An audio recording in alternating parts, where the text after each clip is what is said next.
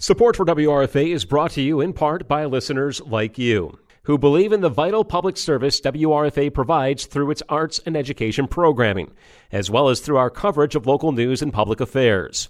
Plus, your generous support lets us provide a number of volunteer-based programs to be shared on our airwaves. Help keep community radio in Jamestown and Chautauqua County alive by making a contribution today. To make a tax-deductible donation or learn more about becoming a station underwriter, use the donate page on our website, WRFALP.com, or send a check to WRFA Radio, 116 East 3rd Street, Jamestown, New York. Or you can call 716-664-2465.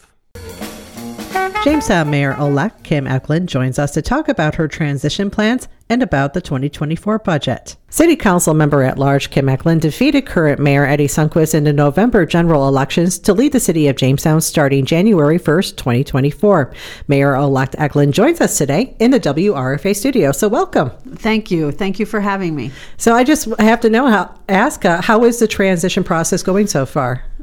You caught me. It's funny, Julia. You caught me on my first day of quote unquote retirement from my professional personal career. I retired after 34 years at eSolutions Furniture yesterday. So today is my first day really to dive into this transition a little bit more heavily than I have been. Because as you know, I'm still serving as city council member and finance chair. So that is also going on still. And we're in the last meeting of the month now. And I'm still trying to transition and find staff and positions and get that transition team set to move forward for 2024. Who do you have helping you with on your team? So as of right now, Joe Bolito is serving as a transition team from the finance side. From the law side, I have former corporation counsel and attorney Rick Sotier. I have Steve Maggio, who brings a wealth of expertise back from the private sector in the union background. And I internally into City Hall, I have Mark Dean serving because we have some big projects going on in City Hall. And Mark Dean is the head of IT, I guess, if you will. So I have him involved in the day-to-day operations of City Hall for the things that you and I take for granted and forget about the city's website, social media, including the two big software programs we have ongoing. Mm-hmm. Yeah, I was thinking that there is a big software transition between, it's called KVS, and it's what the finance department, I think every department uses it in some way, to put in how they're spending money, how they're bringing in money. And so that's transitioning to Springbrook? Correct. Yep. Springbrook is who we will be using going forward. We anticipate the first go live in March. That will be just the general accounting and in the budgeting side of it, and then slowly going live, well, not really slowly, actively going live with the other parts of finance, which include payroll and, the clerk's office and things like that after a given period. So had a chance to actually meet with the team from Springbrook, and having just gone through a huge ERP systems change at eSolutions gives me a little bit of knowledge and experience there, so I think it'll go well. I want to make a joke that, you're just like many other people who retire from their jobs. You're just staying very busy. but really, in terms of, age, you're too young to be really, truly retired. So, right. So looking at the team of people you have helping you out, what was the kind of advice that you're hearing from, especially I'm thinking Rick Sotier and Steve Maggio. They've been around for, decades and decades. I was familiar. Rick, when I first started covering city council back in 1999, Rick Sotier was still the corporation council. So what are some of the things that they're telling you and suggesting?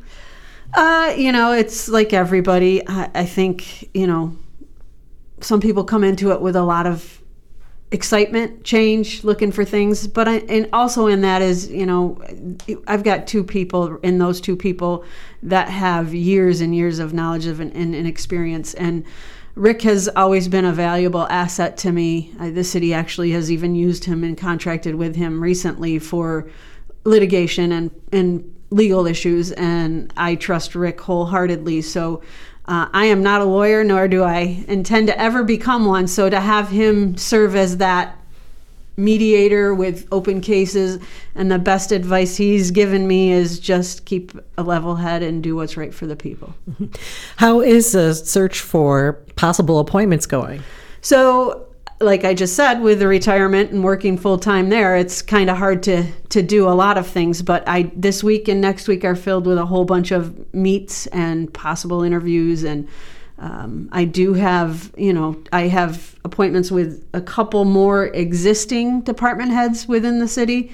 I've met with some of them who are interested to stay, and I would say I'm in a pretty good position as far as, 3 or 4 of them. There's some lingering ones I still have to decide, and of course I left for last the ones that will be in my office. Mm-hmm.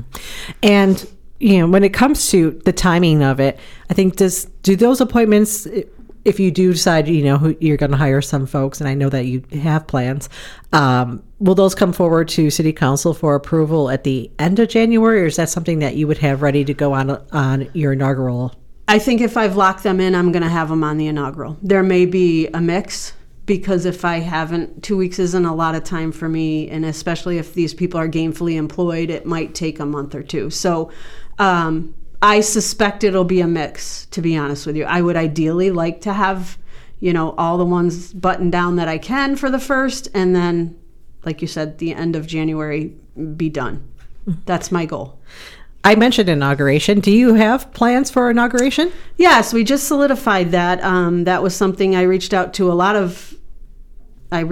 here as well at the Reg, just because I wanted to try and take it out of City Hall if possible. But being a holiday and everything else, I just struggled with making people work that didn't really need to, I guess, if you will, along with being fiscally conservative.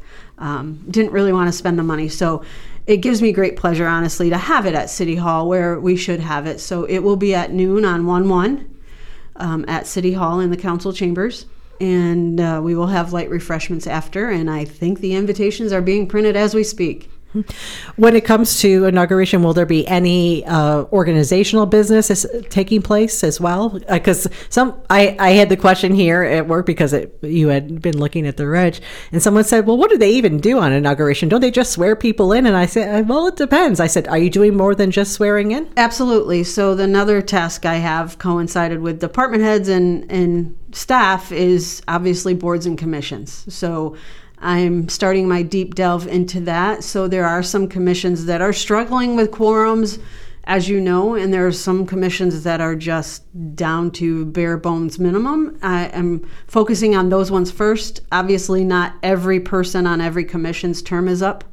So we're going to try and fill as many of those as we can. I've had a lot of reach out from people who either A, wish to stay, or B, would like to be considered. So going to try and knock off as much of those as well. And obviously you have the council change. So we have to, at the end of next week, the meeting won't be closed. It won't adjourn, and the old council will come on first and the new council will be sworn in. So yeah, it's more of a swearing in of officials, but it's also some technical things that need to be taken care of so that we can get off and running.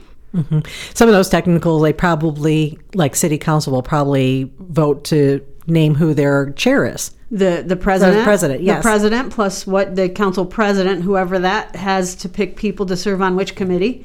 So there's some things that council members need to get off the ground and running on, especially whoever is going to be finance chair, and who's, you're losing 2 people on finance for sure. So that's a tough one to fill. Right. I was thinking about that because, this might not be something that the average public even really gets really excited about. But as one of those, I call it news nerds, I was thinking, oh my gosh, that's going to be a heavy lift. Council President Tony Doles serves on Finance Committee, but then it's you and Marie Karuba. Marie was not reelected. So, and the Finance Committee has a very heavy lift out of, not that the other committees don't have their work that they do as well. That's, important. Right. But, in terms of all the finances and everything, that it'll be interesting to see what direction, they decide to go in. Absolutely. I've had minimal discussions with them because it's not my pick. I've offered some suggestions. The only good side of that everybody has commented on, with me being mayor with a strong financial background, that some of the other things might lighten the load a little bit, and ARPA will probably, start to dwindle down. So some of that will lighten. But finance is also a very busy committee. In addition to the finance chair serves, and by virtue of office serves in some other entities as well. So it's got to be the right fit for somebody who can do that as well. Right. When it comes to boards and commissions, I know that right now on the city website, there's, a form if people want to serve on a board and commission that they can sign up. Do you recommend that if there are people who are hearing, this might be an opportunity for me to join a board and commission, are you encouraging people to submit inquiries to the city website or to reach out to you? I absolutely am, but I also feel if you want to do a personal reach out, because I don't know what that quick turnaround is for me to get that paperwork. So I am encouraging people to either reach out to me personally and do that. So, my email is on the city website. You can email me and my phone number through there up until the end of the year. Those will be those emails, and also fill out the form if you want. But send an email to the city clerk. She'll get it to me. I know I will get that fast. Right. One thing that, I'm sure that you've been asked before is that usually, whoever is leading the city puts their stamp on what they want to see happening with the city of Jamestown and happening within city government. Do you have any changes that you're planning on trying to bring forward, or things that you hope to do as you get into your first term? The first month, I think, is really going to be focusing on, I made a promise to not only the public, but to employees within City Hall that have felt very strongly that there's not some leadership is lacking in direction. I think my first month, honestly, Julia, is going to be focused on trying to establish those relationships and make sure people understand, that my door is open, and in order for them to serve this community best, they have to be happy and have some direction internally. So I think that will be my first thing. Obviously, I have a hand up in that I've been in government for a while, so some of those things might be smoother than I think. But the other thing, major priority for me right now, especially given the news of the recent budget miss, is making sure we're fiscally responsible and in line to do those things that will require financial backing and stability, whether it's a housing initiative or a public safety initiative or any of those things. If we're not fiscally sound, how are we going to handle that in the future? So it's not just a look at what we got for the 2024 budget, it's the next 5 years. So my plan is to bring in somebody in the controller position to work with Joe Bolito, who has been serving interim, who is very strong in the budgeting and the fiscally stability of a business or a city. So that is my intention, and I think that needs to be our primary focus, and I think some of those other things will come into play. Right. And that kind of gives a good lead in, because I wanted to talk about the 2024 budget, because there was a lot of information that we learned this week. I know some of it you've known, leading into, because you've been in communications with Joe Bolito. But he put out a correspondence to city council members and administration saying, outlining his concerns on different parts of the 2024 budget, citing, concerns about shortfalls, or that that there were some estimates in the budget that were maybe too high, and there was a response from the administration as well. And I've been trying to parse my way through both documents and correspondence when it comes to what is happening with the 2024 budget, which I guess, we can also probably talk about the 2023 budget. We're still in that year, in this fiscal year, but there's just a lot of things that I'm not sure what is going on, but it sounds like we have a shortfall of some degree. Absolutely. As you know, Julia, since you come to every meeting, some people say I nitpick, or I'm too many questions as just a council member when it comes to finances. But as you know, for reiteration for the public, we haven't had a controller for a year, and Joe Bolito has been filling in part-time, just to try and help out. With that being said, he just finished closing 2022. Again, we're at the end of 2023. By charter, we should have had 2022 closed and audited in February of this year. So we've gone a whole year without knowing how we closed a year, and we're two budgets into past that, trying to prepare and make sure we're doing the right things and expenditures are where they said we were and all those things. So that creates a heavy load for Joe only being part-time and Carol, the deputy controller, being new. So they worked hard, and Joe just recently closed 2022. The auditors are now off-site. They have been here, and they are finishing the audit. Unfortunately, won't happen till after the first of the year. So going into that, long story short, we don't know how we closed 2022. Did we really create the revenue did we really add to the fund balance the number the mayor's proposed? Are we even close? I keep hearing there's been some adjustments in what they've done, so I'm not sure what that entails until the audit is done. So that's a risk. So 2023, I have some concerns, as you know, where you can call it what you want. Inflation is high. People's discretionary spending is not what it is. So from a budgeting standpoint, there's that overlying cloud, I guess, if you will, of how we're going to close 2023.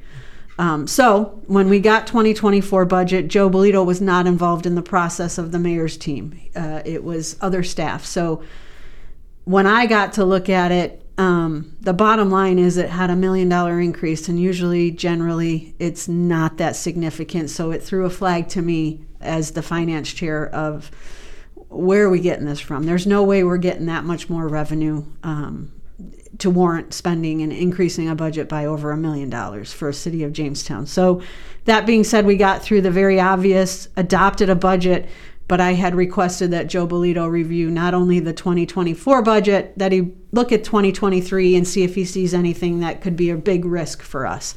Obviously, Joe reviewed that 2023 and looked at the two big things, and that's retirement and healthcare.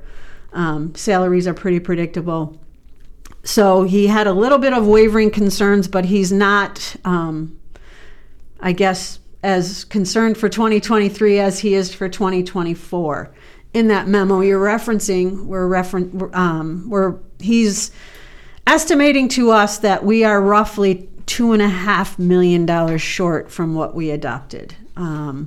There was an error in the chips in the process of basically for average Joe in and out. When you have a revenue, you have to have an offsetting expense for it with chips, and that was not done correctly. So that's 1.6 of the 2.5, and that's inevitable. Mm-hmm. So we definitely have a $1.6 million hole.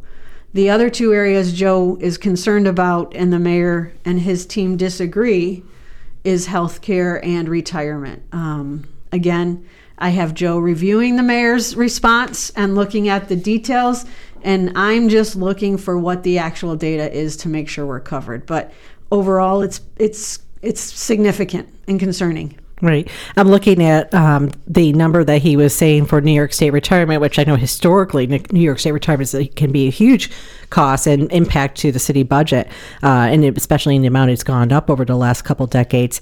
And he's saying in this that it's about $700,000 that he thinks has been underfunded. Correct. And I wondered about that because you and I were both at the Chamber of Commerce's annual meeting on Friday, the December 8th, where State Comptroller Tom DiNapoli was there, and he mentioned about, the retirement is going to be some increase. There were some increases in the last couple of years, and I'm thinking, well, I didn't hear that retirement costs went up. Right. And I'm like, that's strange. And I thought, I wonder if that was reflected in the budget. So then I see just, less than half a week later, and I see Mr. Bolito's message, and it seems like he had the same concerns that I did. And I'm not a finance person by far. I just kind of learned from the folks that have been leading us all. But so that was one thing, and then of course we know health insurance seems the city's self-insured, correct, but there's still big costs associated with that. And I see he said in here, I believe that the number was overstated. It was a budgeted number of $2,475,000 that he feels that number was overstated in 2024 for contributions. This is this was health and dental insurance employee and retiree contributions. So in that, he didn't really get into what the amount then is after. But yeah, that's $2.5 million, just not small change for a size city, that we have here. When your budget is 30 between 34 and I don't know what the actual number is, but you're looking at a $35 million budget roughly, because obviously the numbers don't jive this year. I'm not exact. 2.5 is significant as far as I'm concerned. It's not something where we can just say, oh, well, we won't buy that item this year. $2.5 million to reallocate means, especially in CHIPS funding, means some projects may not get done, and that is concerning for me because there's a lot of projects we keep pushing down the line to not get done. I have an email out to the acting director of Public Works and asking, what does this mean for you in the mayor's proposal to allocate the funding this way? So I'm going to be diving into that as we speak and trying to figure out what's the best for us. Part of that, obviously, that I know some people, as you mentioned in your story yesterday, are not going to be happy if we take away that demolition money. There is still demolitions through CDBG, and there is still the $1,750,000 going on in demolitions through the land bank. The land bank, thank you. So there's still going to be demolitions. This was a new program in addition. And if you recall in the meetings, I still had some concerns about how we were going to manage that anyway. We moved that $750 million allocation of ARPA to the land bank because the staff in DOD couldn't handle that. And all we keep hearing right now is they're overstaffed, they're overworked, there's not enough of them. And adding another $500,000 in demolitions was concerning to how we were going to see that done anyway. So to me, as much as I want to see demos, maybe this year's not the right time to do that. That doesn't mean we can't do it down the road. Right. And I was thinking, well, the thing with CHIPS, I mean, that was one figure that Mayor Sundquist did agree that, yes, there was issues with that number. He sounded like he didn't agree that it was 1.6 million in terms of the shortage, but he agreed and offered the suggestion of, okay, maybe we'll move the $500,000 from the demolitions over to cover that shortfall. And he also then said, and move over the $250,000 that was, maybe it was $150,000. I'm sorry, yes, for the sidewalk repair program, which that was also, it was kind of a newish program. It was, I think, had been ARPA funded, but then this was like, I think, putting it more permanently in place with which a line item. So, and if you recall, we already took $50,000 out of that. Right. So I think the recommended amount was $300,000 in the budget. So that would only leave $100,000 in that line item for new sidewalks, which is a complaint we hear all the time. Right. So those are two programs that were new programs. So these aren't programs that weren't existing. So thinking forward to 2025, those two programs alone represent about $750,000 that you have to find somewhere in 2024 to fill that budget gap. Correct. And I mean, granted, you have a good fund balance, but you can't keep, just like in your private life, you can't keep taking from your savings account and not putting in there, right? So, the recommended amount that we're supposed to have in our fund balance, we have exceeded, and I'm not opposed, obviously, to using some of that, but using $2.5 million would be detrimental. Right. That's understandable. And plus, what do you do in 2026 when you're creating a budget? And again, it's like a cascading effect. And I mean, I don't think we're going to see a big boost in sales tax revenue that we saw like in 2020. Well, that was totally unanticipated how much sales tax revenue was going to come in that year. But things have really leveled off there. The only reason they haven't is because things are more expensive. Mm-hmm. And if things start dropping like they say they're going to do, then that sales tax number is also more impacted because you're not paying as much. And so whatever it is, eventually things got to come down to sustain themselves, and that being in the housing market and things like that. I think you're starting to see some of that. Well, when you're paying tax on that $100,000 home that really is $50,000, that's a significant impact on sales tax. And I think back to a proposal that was, I think it was earlier this year, about doing a revaluation. I think it was very early in 2023, and maybe the decision not to go forward with that. I mean, is that something that you think is going to happen within, the next 4 years still, or is that? It possibly could. That's another department that has some changes coming that have been bestowed upon me. Is the assessor will be retiring after the first of the year. So I'm also looking on. One person I forgot to mention on my transition team is the former assessor, Randy Holcomb. And Randy Holcomb is engaged in some conversation with me with trying to find a new assessor. That may be a position we may fill temporarily with an old assessor, like you had mentioned, with a timing issue and trying to get somebody and find somebody that is the right fit for Jamestown. Might not be the first of the year. Mm-hmm. And I believe she's retiring one too. So, there's some things we can do to, we can keep holdovers. We can keep, in a legal case, we can outsource some of the legal stuff that we need to. But my concern is we need to have somebody in-house because we have all our contracts coming up and we have some things that are very critical with the city that we need an attorney. Right. And going back to some of this budget stuff, when we were talking about CHIPS and the city had received a record amount of CHIPS funding. So to hear that there was this kind of huge discrepancy, I'm trying to understand, how do we get more money in CHIPS money, but then we still have a $1.6 million shortfall? I don't know if you've had any sense for how that happens, or? In all fairness, I think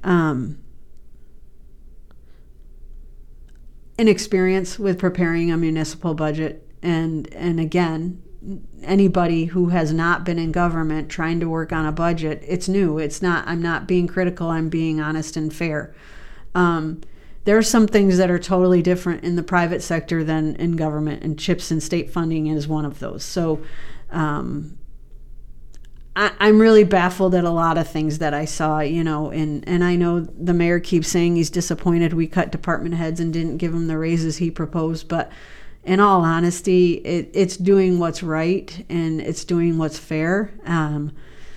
I haven't heard any of those department heads complain, but we'd all like to make more money. It is what it is. But on the other hand, we have to be, even if we don't understand it, I realize that sometimes in the finance world, your job goes beyond 8 to 5. And if that requires you getting some education and some training, I think we need to do that for the health of the city. We talked a lot about things internally with city government, but it comes to mind that, leading the city of Jamestown, which is the biggest municipality in the Chautauqua County, has anybody reached out to you from, the county or IDA, or have you, reached out to them yourself? Heard anything about how that relationship will be? I absolutely have. As you know, I have a good relationship with our state assemblyman and state Senator George and Andy, but I also have a good relationship with the county executive. So that's the easy ones. It's really, honestly, obviously working in the private sector the same hours as most of these people work in the IDA and all, the Gabby Foundations and all those things downtown and the businesses downtown. My goal is to get acquainted with them. I come from a very strong manufacturing background. I'm familiar with a lot of the manufacturers, but beyond that, they may know who I am, they may know what I do, but to actually sit and visit with them, no, I think that's something that's a priority for me. But I have received a lot of reaching out from the county, the chamber, the IDA, from the Gabby. I've worked with the Ice Arena staff on a couple of things during my campaign. So everybody's here. I think everybody has the same goal, and that's to make Jamestown the best it can be. And it's just different ways of getting there.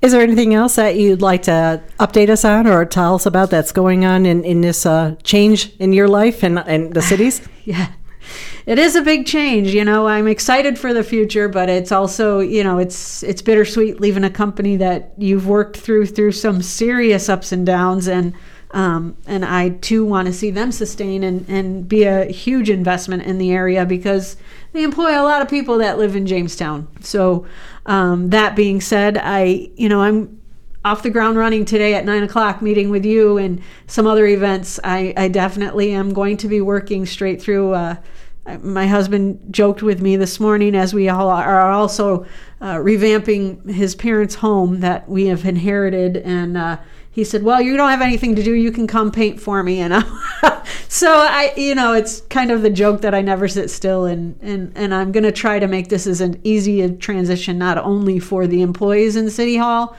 but also for the community. Right. And I look forward to it. We'll be continuing. We'll be the monthly interview that we always do with the mayor of Jamestown. You'll be doing those with me maybe a week later in January than we normally would when we talk to the mayor, because I don't think either of us wants to talk on January 2nd when you'll have just been inaugurated. We'll have plenty to talk about the following week, but we'll get on that regular schedule. So, folks, you will be kept updated by Mayor Ecklund. So, Kim, thank you so much for coming in today. No, thank you for having me. Always a pleasure.